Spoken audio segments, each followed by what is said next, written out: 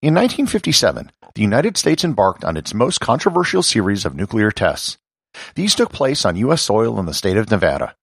They detonated 29 devices and tested a wide number of things, including how blasts would damage buildings, pigs, and soldiers. They detonated bombs on towers, from balloons, and even underground. And according to legend, they may have even accidentally launched the first man-made object into space. Learn more about Operation Plumb Bob on this episode of Everything Everywhere Daily.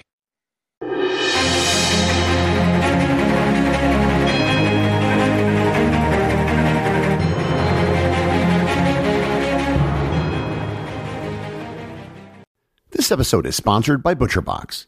Summer is right around the corner, and that means cookouts. No matter what your preferred food is for a cookout or a barbecue, ButcherBox can help you make it the best. If you want to serve up some hamburgers, ButcherBox has grass-fed ground beef to make the perfect smash burger. Want to cook up some steaks? Well, ButcherBox has that too, with some of the best cuts of steak such as New York strip, ribeye, and filet mignon. Do you like grilled chicken? Well, ButcherBox has some of the best pasture-raised chicken that you will find anywhere. And if you really want to wow people at your next cookout, you can try grilling some of their wild-caught salmon on a cedar plank.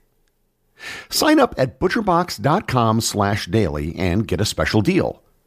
ButcherBox is offering my listeners a free-for-a-year offer plus an additional $20 off. You can choose salmon, chicken breasts, or steak tips free in every order for a year. Sign up today at butcherbox.com/daily and use code DAILY to choose your free-for-a-year offer, plus get $20 off your first order. This episode is sponsored by Heaven Hill Bottled and Bond Bourbon. I recently had the chance to try Heaven Hill Bottled and Bond, and I can attest to its exceptional aromas with hints of caramel and vanilla intertwining with its oakiness, which provide a well-rounded flavor profile. Taking a sip is akin to experiencing a piece of bourbon history firsthand. Heaven Hill Distillery may be America's most quintessential bourbon distillery. Established in 1935 after the end of Prohibition, the distillery was established by the Shapira family and has remained a family-owned distillery to this day. In 1897, Congress passed the Bottled in Bond Act, which set forth strict rules for any bourbon labeled Bottled in Bond. Heaven Hill Bottled in Bond Bourbon goes beyond the stringent requirements of the law by aging its bourbon for 7 years, not 4. The end result is a gold medal-winning bourbon that truly stands out. Available nationally, look for a bottle at your local store. Heaven Hill Bottled in Bond. Heaven Hill reminds you, think wisely, drink wisely.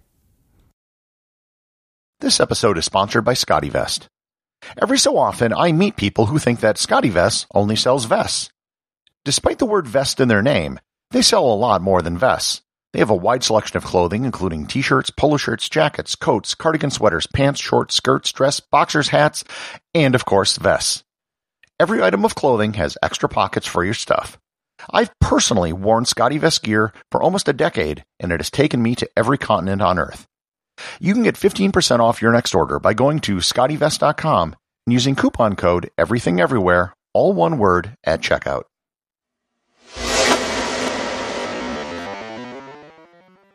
What made Operation Plumb Bob so controversial was where the tests took place and how they took place. Prior to the 1950s, most of America's nuclear tests took place on remote atolls in the Pacific. They were far away from population centers, and they were mostly about testing the workings of the bombs themselves. Please refer to my episode on the testing they did at Bikini Atoll.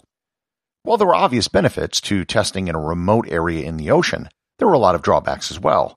Not to mention that doing testing in the remote Pacific was extremely expensive. To that end, they created the Nevada Proving Grounds, now known as the Nevada Test Site. If you've ever driven around Nevada, it is truly some of the most desolate land you're going to find in the continental United States. You could drive for hours on some roads without seeing another person. While the Nevada Proving Grounds was desolate, it actually wasn't that far from the largest population center in the state, Las Vegas. It was only 65 miles from the Vegas Strip. 65 miles is close enough that you could easily see mushroom clouds from the tests that took place. In fact, when tests were announced, they would have parties in Las Vegas just to watch the blast, and people would come to town just to see it. During one series of tests in 1955 called Operation Teapot, they created a collection of buildings called Survival Town, or as some people called it, Doomtown. If you've ever seen footage of a building being blown apart from a nuclear blast, that probably came from Operation Teapot. Operation Plum Bob was a dramatic expansion in nuclear testing. It would double the number of tests from the previous series of tests in Nevada. Operation Teapot had 14 tests, and Plum Bob was scheduled for 29. They conducted tests with over 1,200 pigs to see if they would withstand a nuclear blast. They put some in houses and some behind glass to test how shrapnel would impact them. Some were even dressed in clothes to see how that would protect them. One blast was conducted at 20,000 feet, and 5 Air Force officers stood under the blast at Ground Zero to document it. In other tests, known as the Desert Rock exercises, 16,000 servicemen from every branch of the military took part. They were all exposed to nuclear blasts. The explosions caused a burst of light that was so bright that soldiers claimed to be able to see their bones through their skin. As one serviceman who witnessed the explosion said, quote, "If there's a hell on earth, it's gotta be that." The nuclear fallout from Operation Plum Bob resulted in numerous lawsuits from veterans and civilians who were exposed to the radiation. While the exposure to radiation and the human element was certainly the longest lasting and most important element of Operation Plum Bob, it isn't the one that's gotten the most attention. Part of Operation Plum Bob was the first underground nuclear detonations ever. The first underground test was called Pascal A. The bomb was placed down a shaft drilled 500 feet down into the earth. When it was detonated, the energy released was 50,000 times greater than expected. It unleashed an incredible pillar of fire that came up the hole and shot hundreds of feet into the sky. It was the next underground test, Pascal B, that became legendary. This time, they were going to put a steel cap at the top of the hole to hopefully contain the explosion and not get a repeat of the giant pillar of fire. The steel cap was 900 kilograms, or 2,000 pounds, and it was welded in place. One researcher, Dr. Robert Brownlee from the Los Alamos National Labs, thought the cap would be absolutely useless. He did some quick calculations on the forces which would be exerted on the plate and determined there was no way it would survive.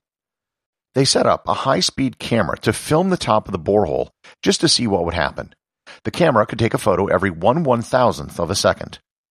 What they had inadvertently created with Pascal B was a cannon. If you think about it, what is a cannon or a gun?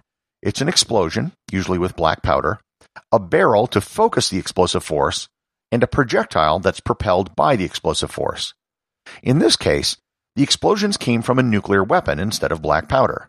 The barrel was a shaft drilled into the ground instead of a metal barrel, and the projectile was a 2,000-pound steel cap on the top of the borehole.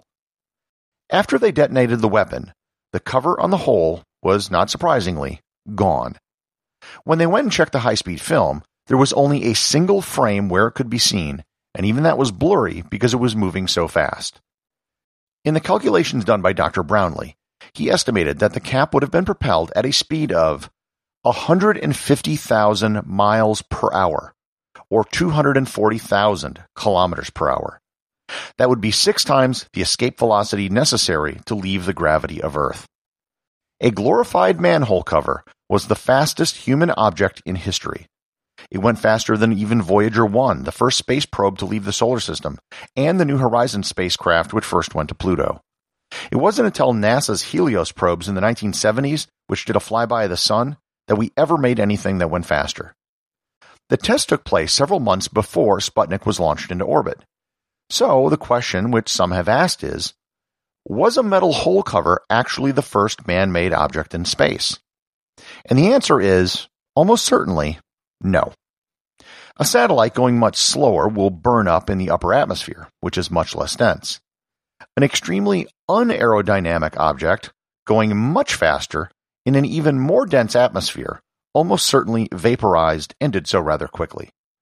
However, there are some that theorize that the plate might have deformed into a more aerodynamic shape, and might have actually survived the trip into space.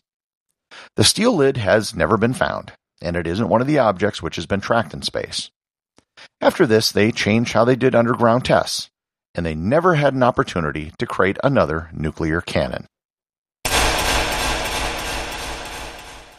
Executive producer of Everything Everywhere Daily is James Makala. The associate producer is Thor Thompson.